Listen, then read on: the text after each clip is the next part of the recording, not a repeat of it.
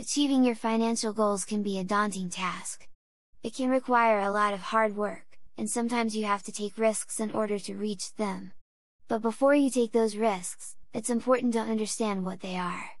In this blog post, we will talk about the risks associated with achieving your financial goals, and what you need to know before you decide to take them. There are a few different types of risks that you may encounter when trying to achieve your financial goals. The first is career risk. This is the risk that you will not be able to achieve your goals if you do not have a stable career.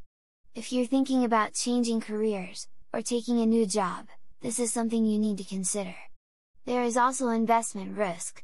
This is the risk that your investments will not perform as well as you expect.